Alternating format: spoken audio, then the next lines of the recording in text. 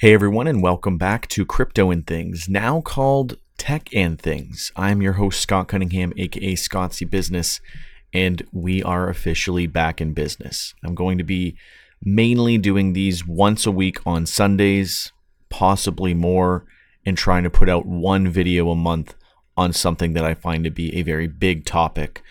Less so tutorials and things like that, more so big picture ideas. The next big topic I would like to focus on, aside from, everything that we're going to be talking about in this episode, which is all about CBDCs, as well as some of the things that I'm sort of finishing off with and what we're going to be looking at in the future. What I'm going to be doing for my first video back will be the cost of centralization, focusing mostly on stable coins, blacklists that are being used with stable coins, and the toll that you then have to pay for privacy, freedom, accessibility, etc., along with the literal higher fees. And we'll be diving into all that at some point in the next month. But for now, I'm going to just briefly talk about what we're going to be diving into for this episode before we look at my sponsor for this episode, and then we're going to dive into everything. So first, we're going to be talking about my hiatus and what I'm doing going forward. I'm going to be talking about what's going on with blockchain social media, as well as sharing some of my first impressions of Threads, Meta's new social media app copy of Twitter. I'm going to talk a little bit about my crypto portfolio and how I'm sectioning things off there. Not going to be doing so much public reviews as I've been doing and tracking of all of that. I'm going to be taking that a little bit more behind the scenes and focusing more on big picture stuff. I think I've made the point that I need to with that content, and I'll talk about that a little bit more at length. And then finally, the most important part we're going to be focusing on is CBDCs, BRICS new gold-backed currency, and the latest BIS report, which is the Bank of International Settlements on CBDCs and physical asset tokenization, and why I'm very concerned with the oncoming crisis that we're going to be facing financially and otherwise for privacy, freedom, etc. with CBDCs. It is coming, and we need to be much more prepared and aware of this coming concerning crisis. So, a quick word from my sponsor, and then we're going to dive into it. A big thank you and shout out to our sponsor, Apex One, that offers the benefits of a cryptocurrency exchange combined with AI to maximize your profits. Plus, they don't require KYC, so check out apexone.ai today. It's important to note that, first off, only 284 more days until the next Bitcoin halving, so that's big. I'm very bullish on Bitcoin. We saw that BlackRock, the largest firm in the world, is now opening a Bitcoin spot ETF, so it's looking very bullish.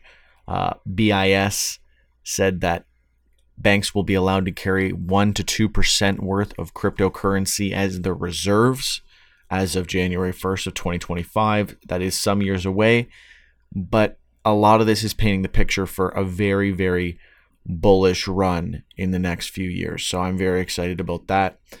And so my hiatus lately, I hadn't actually posted an episode since November. It's been quite a while.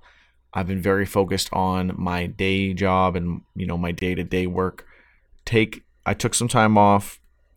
I felt a little burnt out with the content I was making. I felt like I was creating content that is already out there and I wasn't providing a unique enough perspective, but I felt that I had to continually put out as much content as possible, so I was kind of grinding everything to the bone. Now I'd like to do a more general, laid-back, 30 minutes to 1 hour podcast every Sunday, and then have a very big focused topic as a video for the month.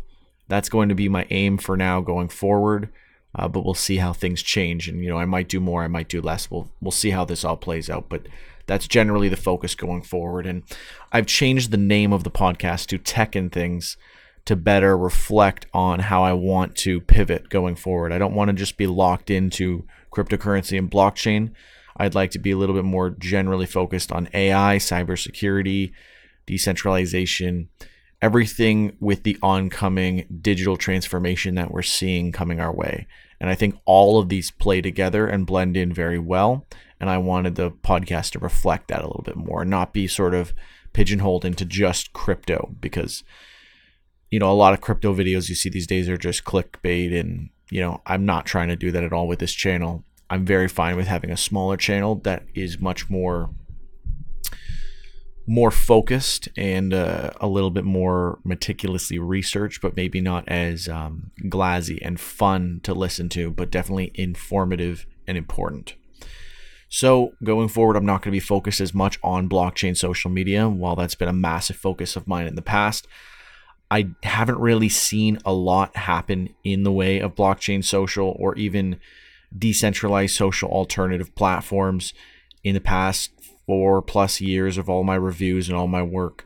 And I think I'm sort of beating the dead horse at this point by trying to continue to review and audit these when there isn't a lot of progress being made. I will still be checking in and monitoring these platforms, and if there is something important, I will definitely be letting you guys know. But going forward, I think it's a waste of my time and your time for me to so aggressively focus on blockchain social with such little development. And I'm sad to report that given the amount of time I've invested into it, but I think I can confidently say that there's not a lot going on there for now. But I still believe in everything regarding blockchain social. I believe that it is better for privacy, freedom, so many different things, actually truly owning your content, etc. But a lot of them fail to live up to that. And those that do not have the audiences they deserve. And it's sort of a rock and a hard place between having what you actually are looking for decentralized blockchain social media platforms and actually having reach and visibility. So going forward, it's not going to be as big of a focus, but that is the end of my blockchain reporting. Before we move on, I do want to also share my initial thoughts on Threads.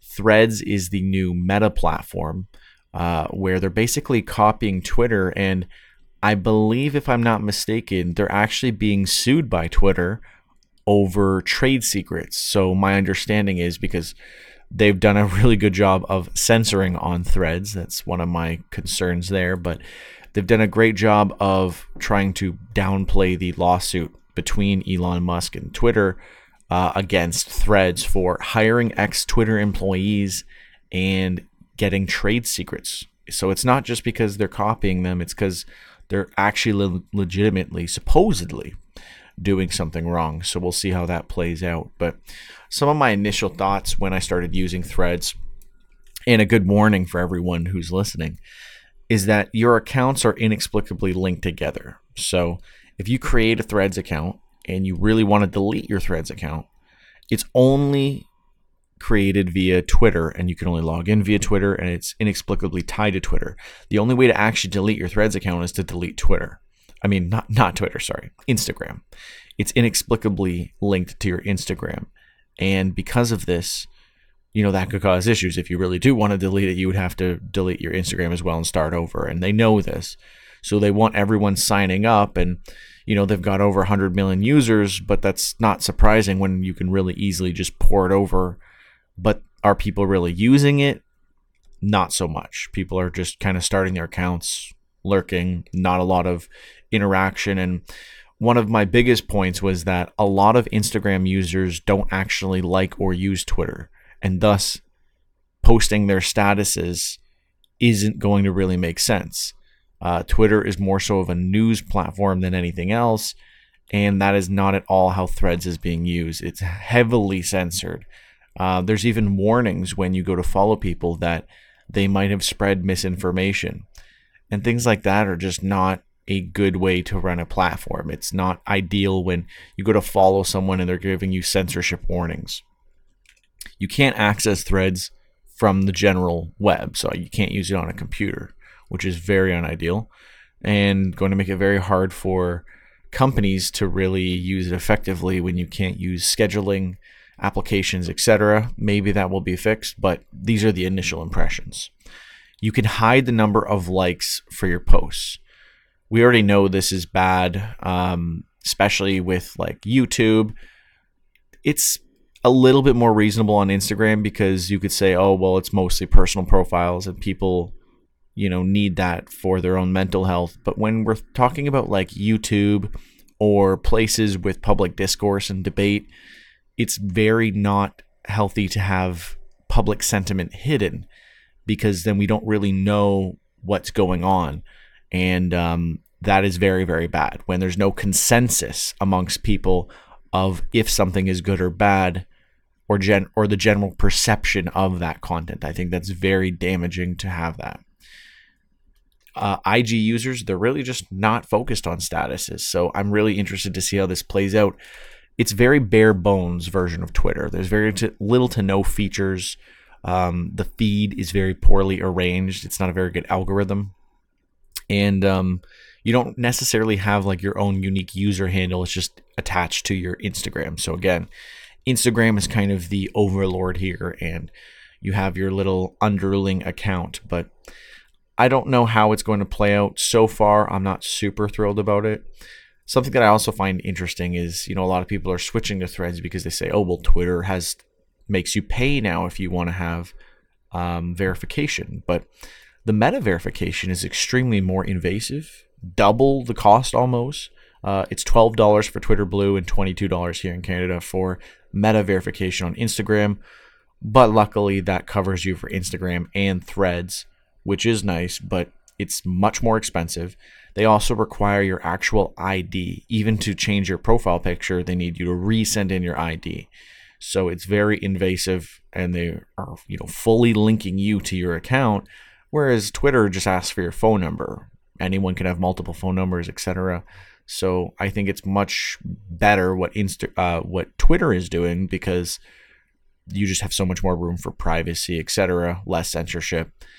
Versus what Threads is doing. I'm still going to use both, but so far I haven't really been utilizing Threads nearly the same as I have Twitter and all the other status platforms that I post to, such as Minds, Bastion, Torum, Gab, Mastodon, and Getter. These are just a handful of accounts that I still use because they're very easy to use, and ease of use, including web access, is extremely important. All right, moving on from Threads. Going to be talking a little bit about my investment journey coming to a close. I'm still going to be investing, but I'm not going to be publicly tracking it in the way that I was, similarly with my journey around blockchain social. So currently I am over $200,000 in my portfolio. I'm not going to give exact numbers anymore. I'm just going to give, general specifics. It's a bit of an oxymoron, but currently, I'm 49% in Bitcoin, 49% in Ethereum, 0.75% Litecoin, 0.25% in Dash. Those last two are really just so I have a little bit of spendable cryptocurrency that I can easily use in places that accept it, like Bitrefill, wherever you can spend it, Bitcoin Well, etc. The rest are all kept on hardware wallets. Previously, I had just used Ledger, but given what they've been going through, I've started to expand more and lower my spread out my risk a little bit. So I have multiple hardware wallets and stuff now. Not going to get into what I'm using. I'm just going to keep it all a little bit more vague for security reasons going forward. And I'm only holding 3 ETFs now going forward, which is FCCD, which is Fidelity, XEI, which is iShares, and VDY, which is Vanguard. These are just Canadian ETFs that are holding a handful of accounts that I think are fairly good. I'm not nearly as focused on my stocks as I used to be. I'm much more passively investing and much more focused on Bitcoin and Ethereum going forward. Again, as I mentioned, BlackRock has opened a Bitcoin spot ETF, so I'm very bullish on that going forward. So now we're going to move to the bulk of this episode, which is talking about CBDCs, BRICS, and the Bank of International Settlements. We've previously talked about the Bank of International Settlements and their report, where they said that they were going to allow banks to hold up to 2% in crypto reserves, quote unquote, such as Bitcoin, from January 1st of 2025 and onward. So that is very, very big news, and that's very good to see. But we won't really see the effects of that for quite some time. And they do say such as Bitcoin. So this could be, in an idealistic sense, this could be very big. This could be how we'll get to, a very, very high value in Bitcoin. Because as I mentioned in a previous video, according to Statistica, the top 15 banks in the world hold about $3.1 trillion of fiat valued in USD. So if 1% of all that money, or even, let alone 2%, but we'll just say 1% to be conservative, if just 1% from 15 of those banks was set aside for Bitcoin, you would have nearly $31 billion of USD coming into Bitcoin. At the time of valuation, based on the supply that we had and the price, this was July 24th of last year. So this isn't necessarily accurate today, but that would have been pretty much all of the liquid supply. I'm sure this is different now. There might even be less Bitcoin, but it is valued more now. So it would cost more, etc. But at that time, that would have been all of the remaining Bitcoin. I could recalculate it with, today's prices, but that's just to give you an idea that it wouldn't take a lot of banks to buy out all existing Bitcoin and then creating a supply crisis. So that'd be very interesting to see how that would affect the price. I would expect it to double, triple, quadruple, go to the moon, as they would say. But we won't worry too much about that. Let's talk about CBDCs first and foremost.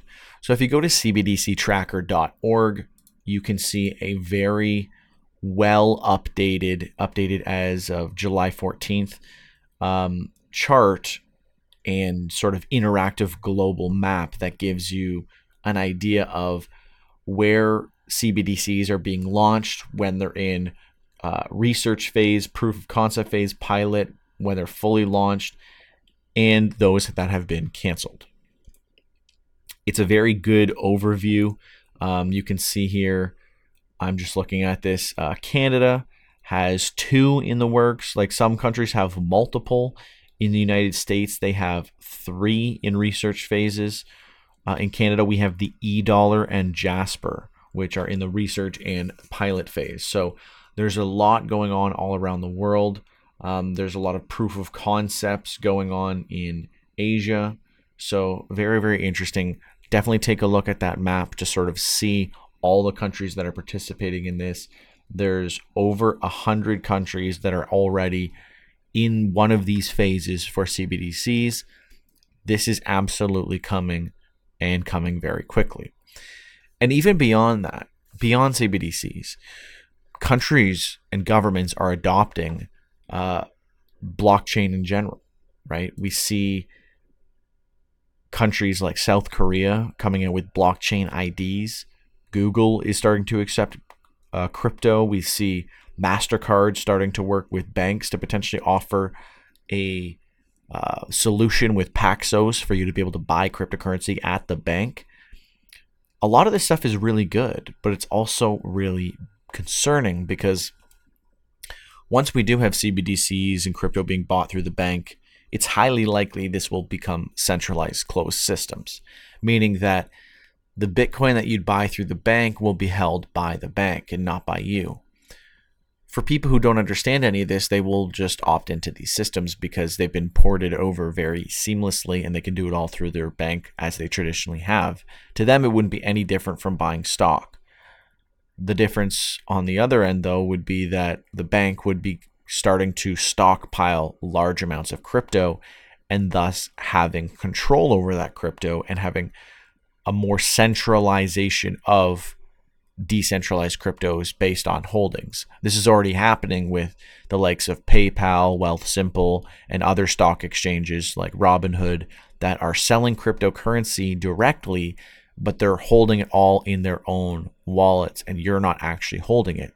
As I've said in the past, the only ways you want to invest in Bitcoin, there's 3 ways. There's the wrong way, which is investing through payment platforms, stock exchanges, etc., and buying it directly, but they hold it. The better way, if you want to do it more simply like that and have more security, FDIC insurance, is to buy spot ETFs, like BlackRock has just launched, because then you have your FDIC insurance. In Canada, you can invest through a tax-free savings account. You have much more security and flexibility and options. However, it is still important to consider that cryptocurrencies trade 24/7, and if you're buying the stock, you can still only trade it during stock trading hours, which is approximately 9 to 4-ish in Canada. Here in my time zone, EST, and it's only, during the week, not on the weekends. So if there was a massive, pump and dump on the weekend, you might be left holding the bag. Not that I would be that worried about the volatility, but it's something very important to consider. Now, I would say the best way to invest in cryptocurrency is to buy it directly from exchanges that do not force you to KYC and allow you to buy your crypto and then hold it in your own wallet, withdraw it, put it in a hardware wallet, and not worry too much about it after that. That's the way that I do it. Plus, I have multiple hardware wallets, and I go steps beyond what you even need to do. But that is the best way to start. Now, CBDCs will get in the way of that, and they will allow us way more liquidity between regular financial markets with the banks and cryptocurrencies. But I'm more concerned that with that initial boost, which will be great, then they will have much more control, which is negative, which was what we've seen with PayPal, Wealthsimple, etc. In fact, even for small purchases through something like Wealthsimple, they will be sending reports to your bank, and your bank will be contacting, and they'll be contacting the government as well, and then they'll be coming and auditing you. I know someone very close who this has already happened to, and they were shocked to find that a very small sale they made with cryptocurrency directly through a stock exchange was tracked, reported, and then they were forced to go through an audit. You do not want to be dealing with these kinds of problems. You either want to be investing through your TFSA here in Canada, or just through your general stock exchange, buying ETFs, spot ETFs, and having that FDIC insurance and doing everything above the board, or you want to try and go it a little bit more risky, a little bit more decentralized, and buying it directly. You do not want to be going the middle of the way and having all the negatives with none of the benefits. Mind you, none of this is financial advice. If I were to play devil's advocate and someone would say, but there must be some good things with CBDCs. Well, as I've said, there will be a massive boost for liquidity. That is good. Likely they will be covered by FDIC insurance, which is good. But again, you could just have your money normally covered by FDIC insurance, or you could do it through buying your Bitcoin in the stock exchange. So it's not a huge improvement. And having everything under one financial system is definitely easier and more convenient. But again, there's a lot of cost to pay. So let's talk more about the cons, because there's a lot more cons that we're going to have to deal with than there are pros. So fast and far-reaching monetary policy could be enacted immediately, very easily, and widespread. They could be, as an example, calculating your ESG scores on demand. You bought your plane ticket with your CBDC. You took your travel. You filled your gas. They've calculated your score. It's too high, and now you cannot take that second trip that you've been planning. That's a more dystopian look at it, but that is definitely much more possible if everything is in one system. Because what people might say, okay, well, they can already sort of do that. Yes. But there's no standardized metadata attached to every transaction in nearly the same way, and it's different systems, etc. If there's one system that everything is using, it will have all the same metadata. It'll be very crawlable for them to go through and find what they need and start making changes based on that. It will be much easier to do all this stuff with a standardized one ecosystem for them to work within. This could be automating your taxation, right? And any penalties, blockchain-based identities tied to your accounts, like South Korea. And that sounds kind of useful because, you could just automatically sign up for a stock exchange without having to give your ID, etc. But then everything and everywhere you go is full KYC. Basically the end of anonymity, because likely we will see cash sort of go to the wayside with CBDCs, and they'll be trying to push this, outright. And the last one, which is what we're going to expand on a little bit more, in the recent BIS report from Bank of International Settlements, they recently made this report and put it out as of June 20, 20th, I believe. Yes, June 20th. So as of June 20th, they put out this report called Blueprint for the Future Monetary System, Improving the Old, Enabling the New. And while it's a very, very long report, 34 pages, the gist is they're very, very pro on CBDCs and using them in a way that is superficially beneficial, but in the long term, very, very bad for privacy, freedom, anonymity, etc. And in theory, they want to start also doing physical tokenization. And this is something that I'd never actually considered until looking at this report, that they want to tokenize your physical assets and have that on the CBDC blockchains as well. So everything you own, they want to know that you have it, know who owns what, and this will just give them much more control over everything. So in theory, if you were thinking about this like in a good way, it would be like if your bike was stolen, but it's provably linked to your blockchain identity, you could then show the police and prove that that bike is yours and have it returned to you. But what I would expect more likely in reality is, because with CBDCs, who really owns it is the person who controls the blockchain. So that would be the bank actually owns your bike, not you. You are just at the leisure of your bank allowed to continue keeping it.